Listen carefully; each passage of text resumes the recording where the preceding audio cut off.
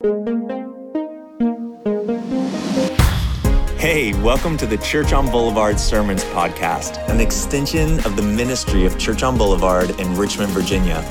We hope that you'll find your time meaningful and that you'll learn to live life to the fullest as we grow together.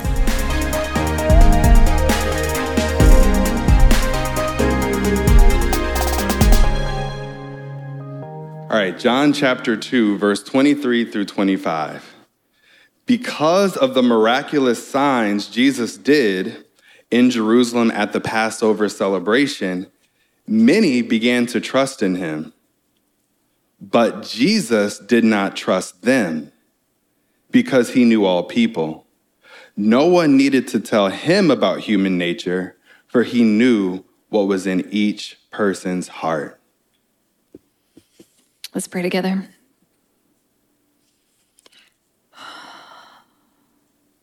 Jesus, even now in this room together, you know our hearts, and you know that we say a lot of things that we cannot live up to, and that we make a lot of promises we cannot keep. And our human nature is not a surprise to you, and we're so grateful that you gave yourself for us anyway. I just pray that you would open up our eyes this morning to the ways that we can trust you more deeply. I pray that your Spirit would show us the ways that we think we trust you, but we don't actually. And that you would just strengthen our faith. We know that in the book of Hebrews, it says that you are the author and the perfecter of our faith, that you are the beginning point. You're the one who creates it, and you're the one who ultimately perfects it, that we really don't have anything to do with it, Father. So we just pray that you would increase our faith, that you would increase our trust in you, so that we can actually live our lives as though everything that you said about yourself is true, and that what you say about us is true. It's in your name we pray. Amen.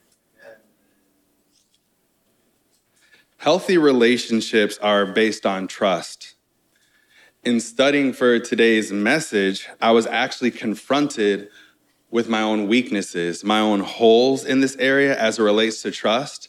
And specifically, as I thought about the parts of trust, it was really intimacy and protection that I struggle with. So even though I'm disqualified from giving you information and thoughts and application on trust, I am aware of what God can do. I'm aware and I have strong confidence that he has a framework, he has ideas revealed in his word, he has practical things for us to build, develop, maintain, protect, guard, and flourish in healthy, trusting relationships. And as you guys know, right now we're in a series called Crafting a Rule of Life.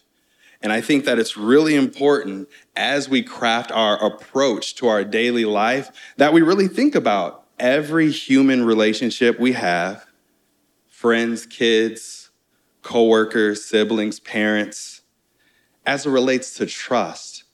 What is the level of trust that you have in those relationships? And are these relationships rooted in an unshakably trustworthy God? Are these relationships firmly rooted in a God who is trustworthy? I have a gospel statement. It's on the handout that I just referred to. It's in the very bottom box, and it has my application statement, my gospel statement. It says, God frees me to trust my community, not because they are trustworthy, but because God is. That's so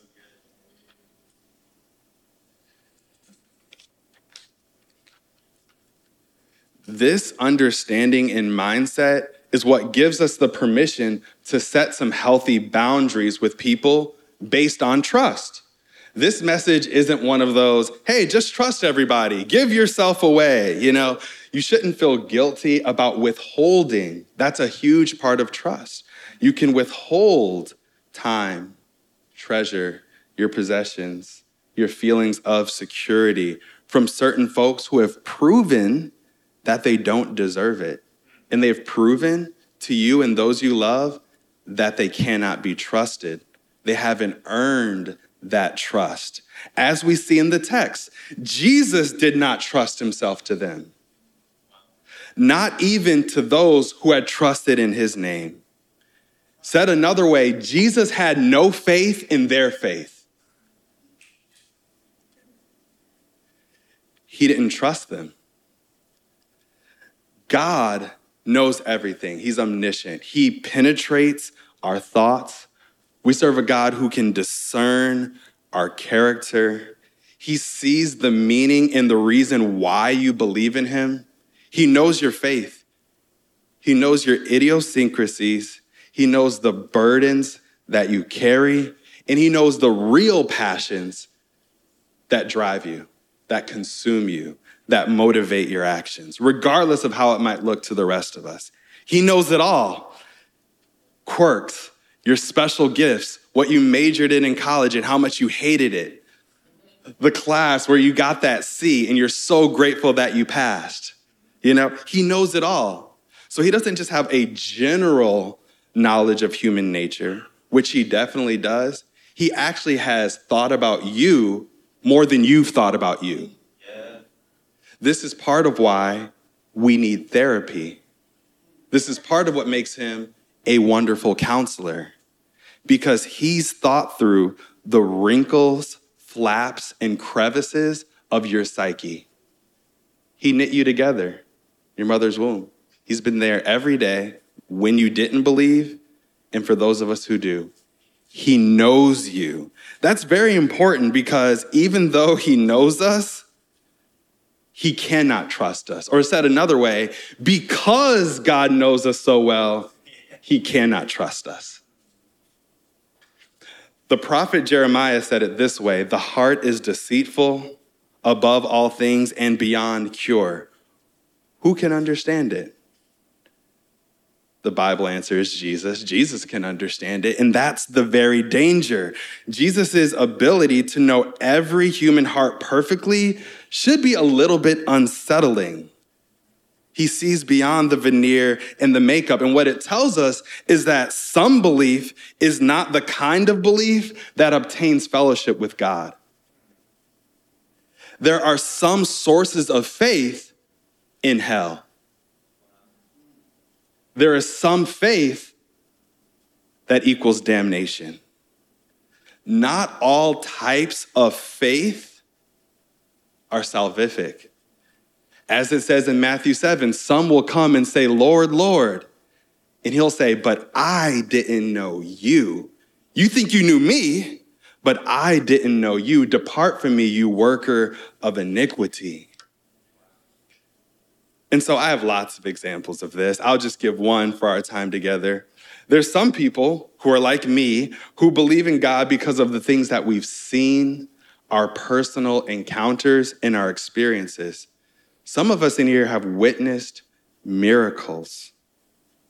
I know for my part, I've witnessed demons being cast out of a person. I've seen healings happen.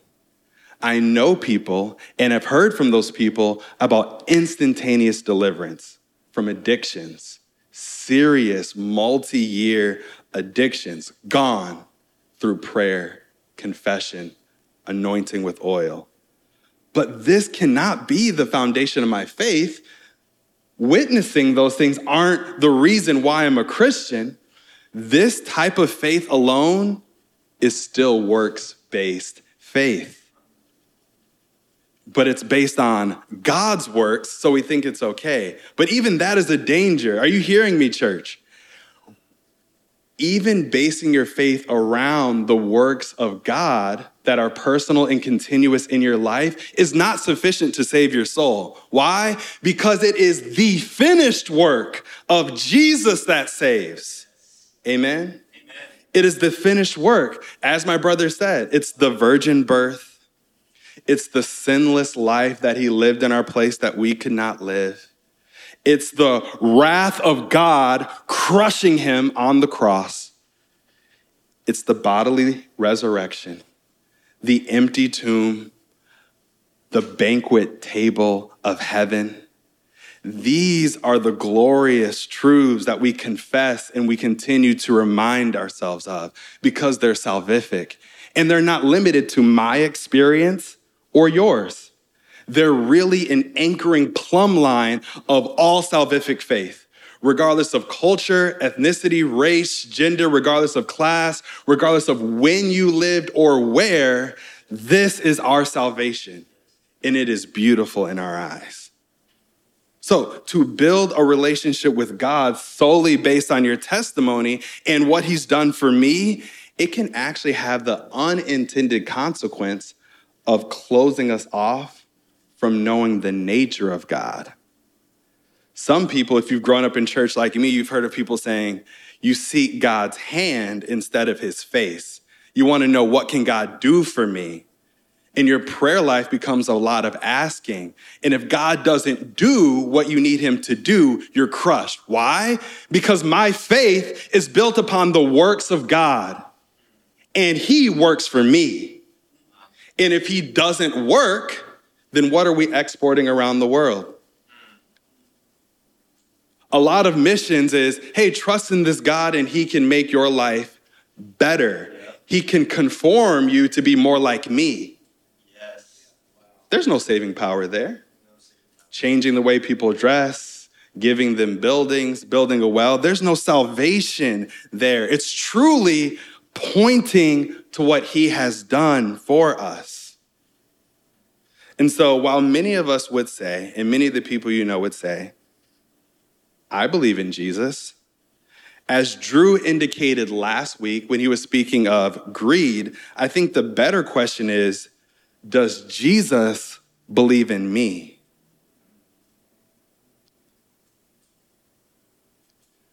So trust is among the greatest intangible gifts that we can both offer and receive from another person.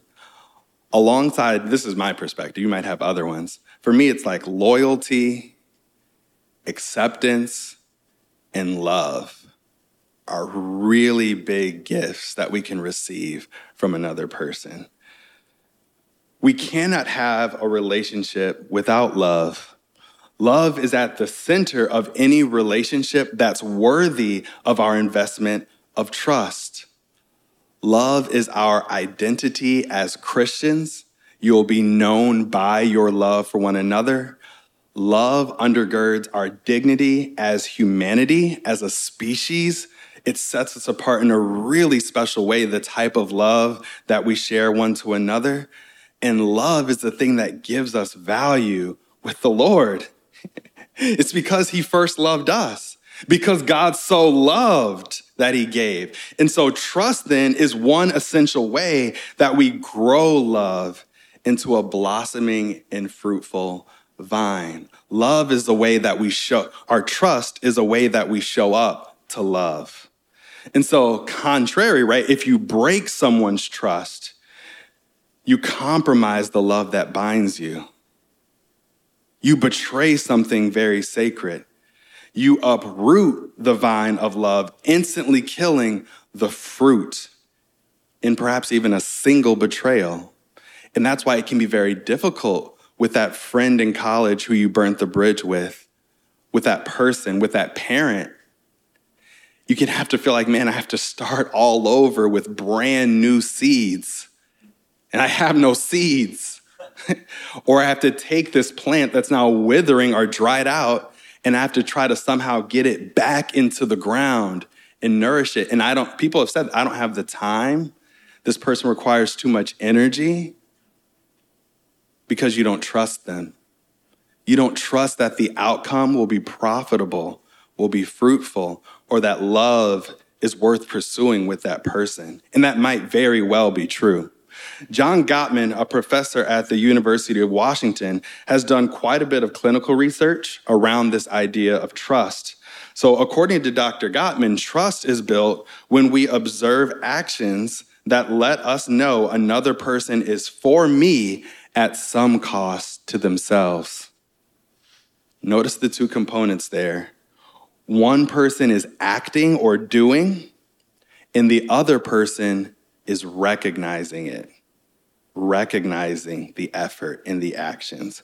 Both are equally important and necessary to build trust. Conversely, if this is lacking, if I'm acting and you're not actually recognizing that, or if what you recognize me doing, I'm actually not doing, that's where deception and all types of issues can obviously begin to build up.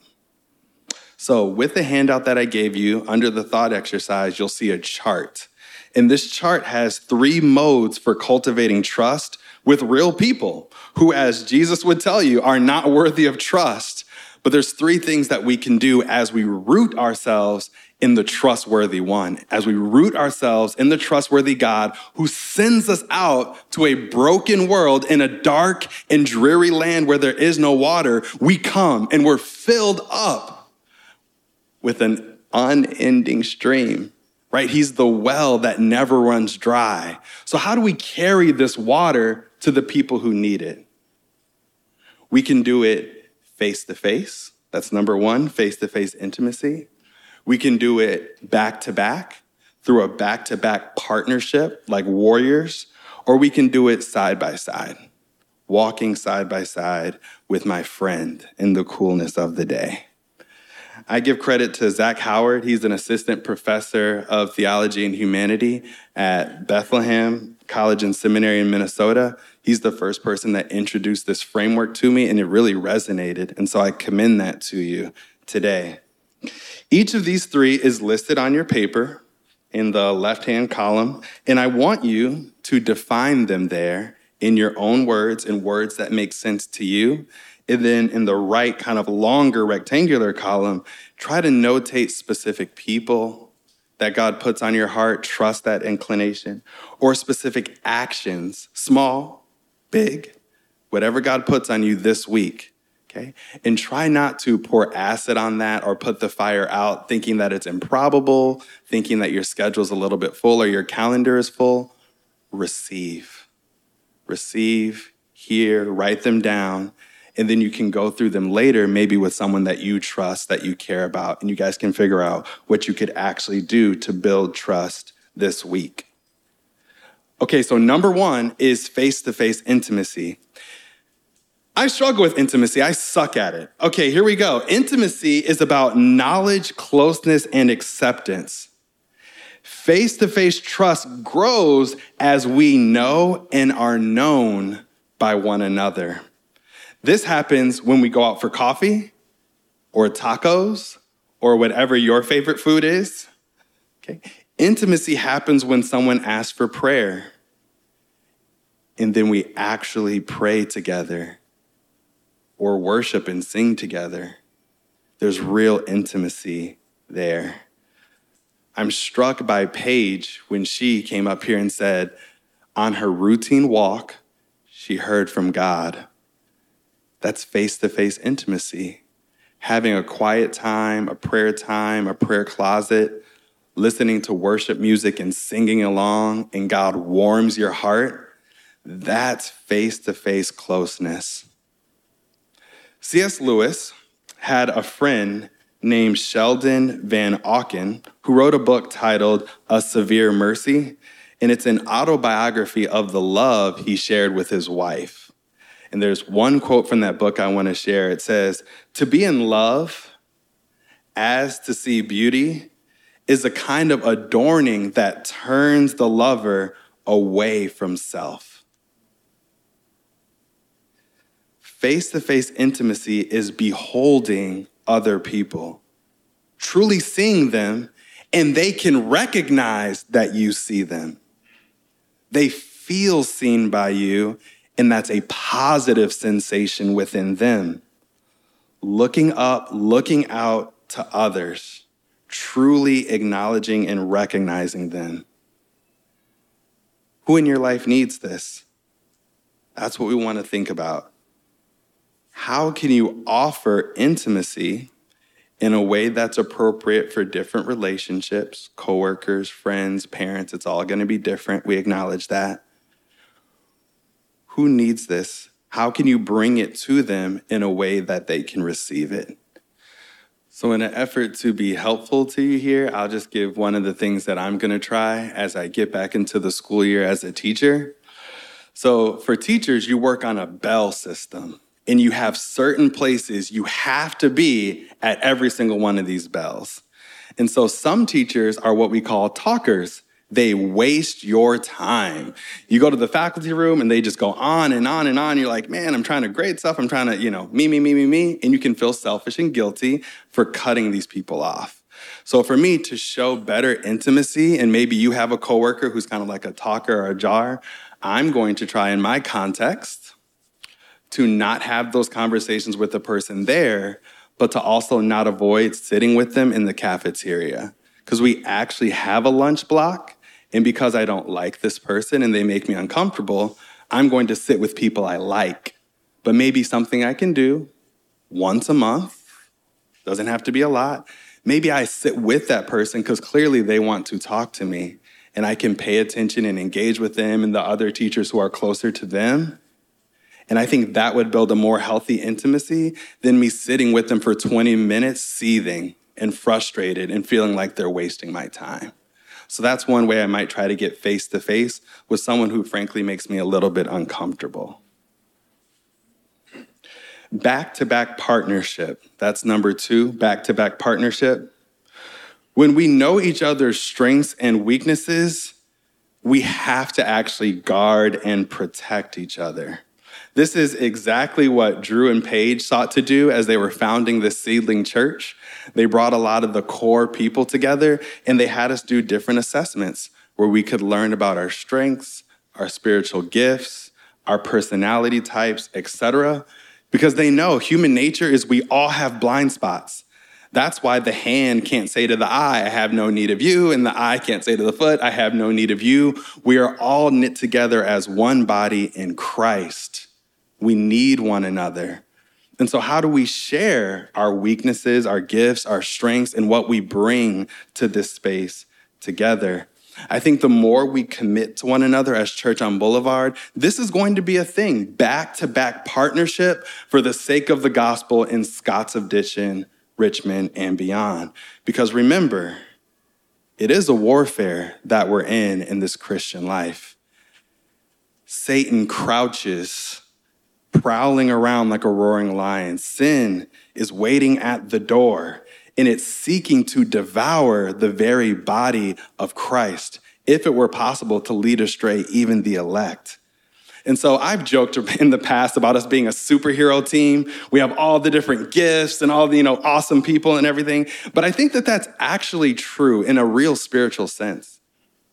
That around us, even now, spiritually, enemies are circling, and they would love to see us make shipwreck, give up, fail. And therefore, we actually have to strategize and be intentional about how we partner together and do life together.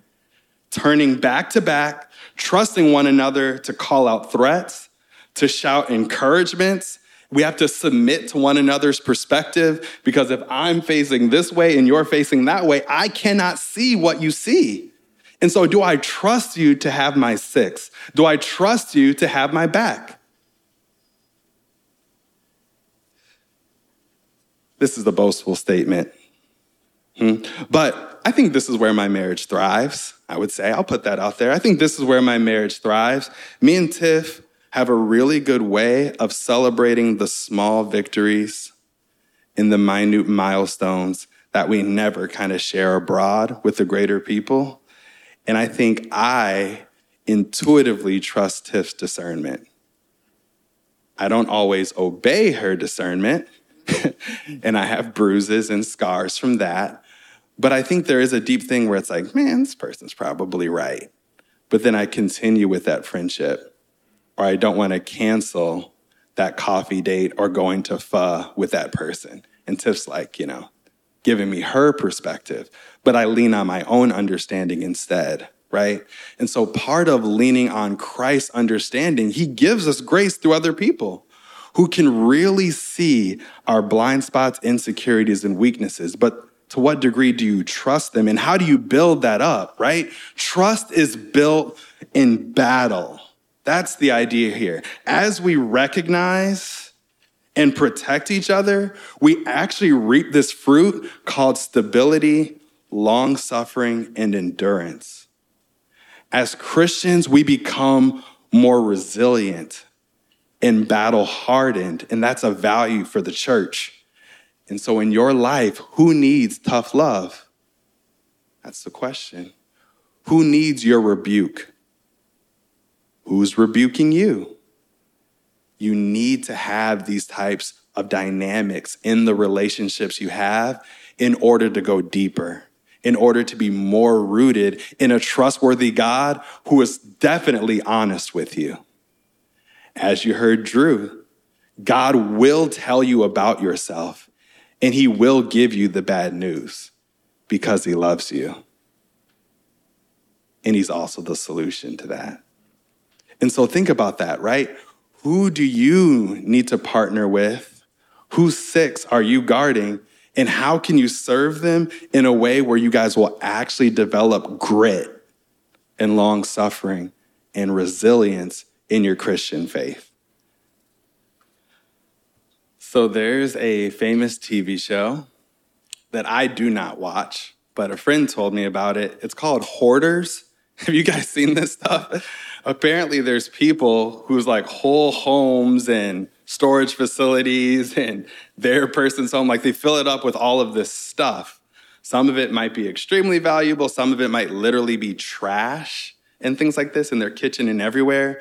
How does someone get to be in that condition? Through damaging patterns.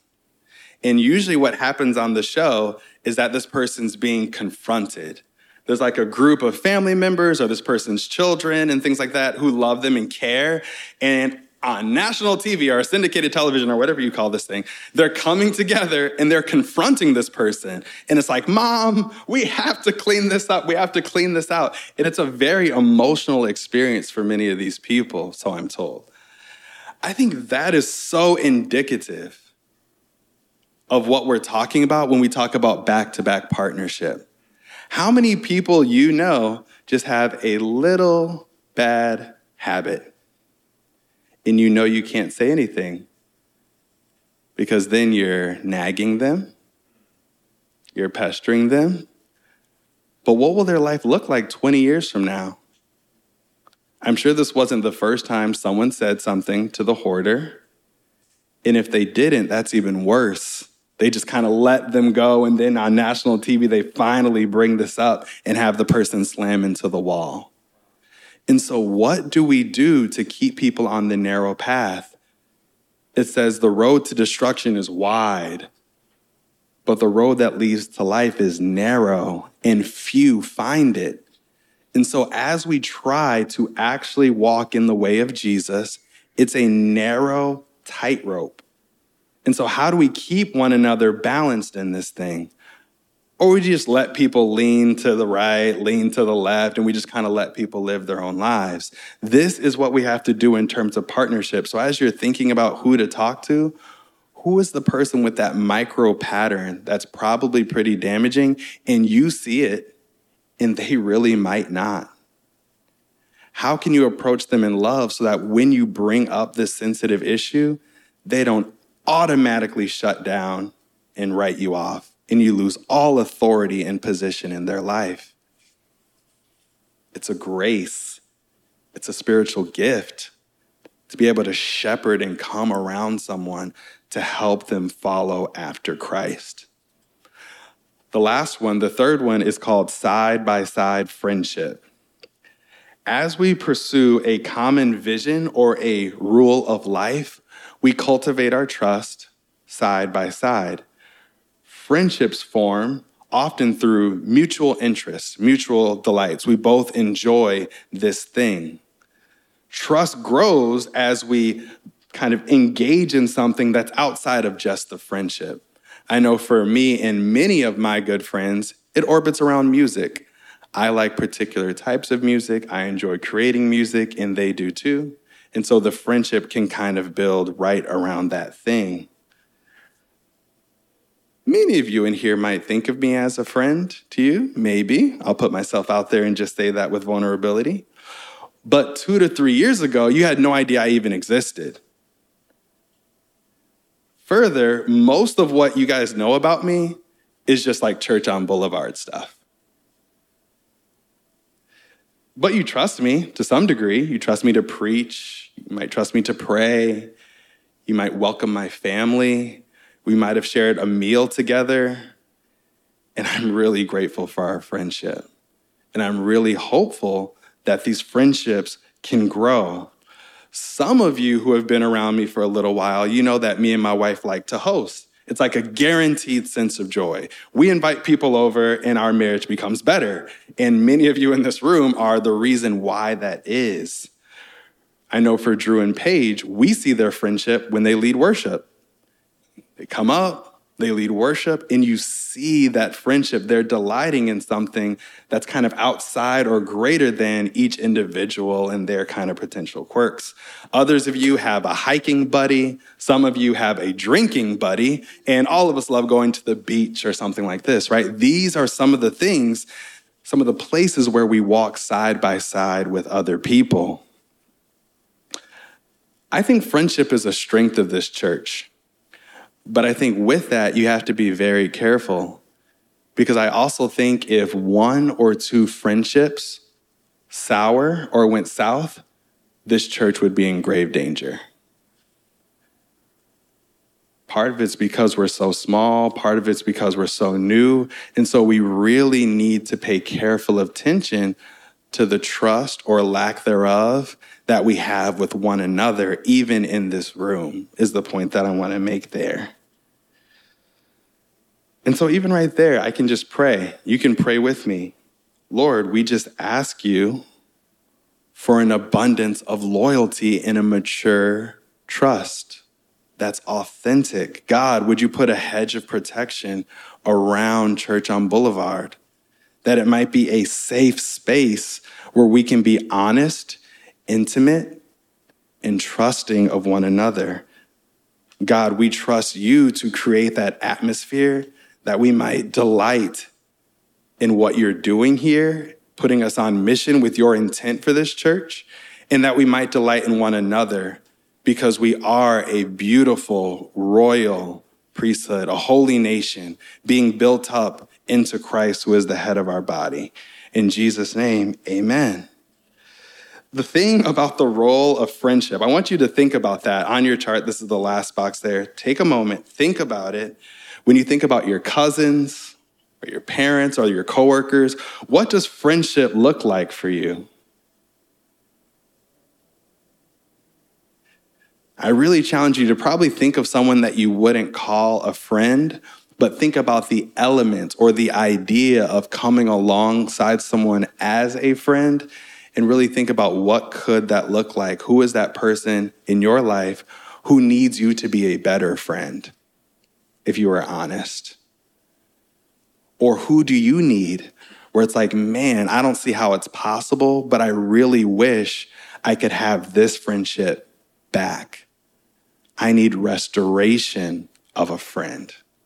We all recognize the gravity and the seriousness of this topic, but if you don't find the authentic conversation here, which we very well might not, or even if you do, I want you to take it with you, and find those people in your life who you could have the conversation with, and please have it. That is a perfect next step of application and allowing the Holy Spirit to work in your life for the sake of love, for the sake of the gospel, for the sake of building trust, and maybe even healing you so that you can trust again.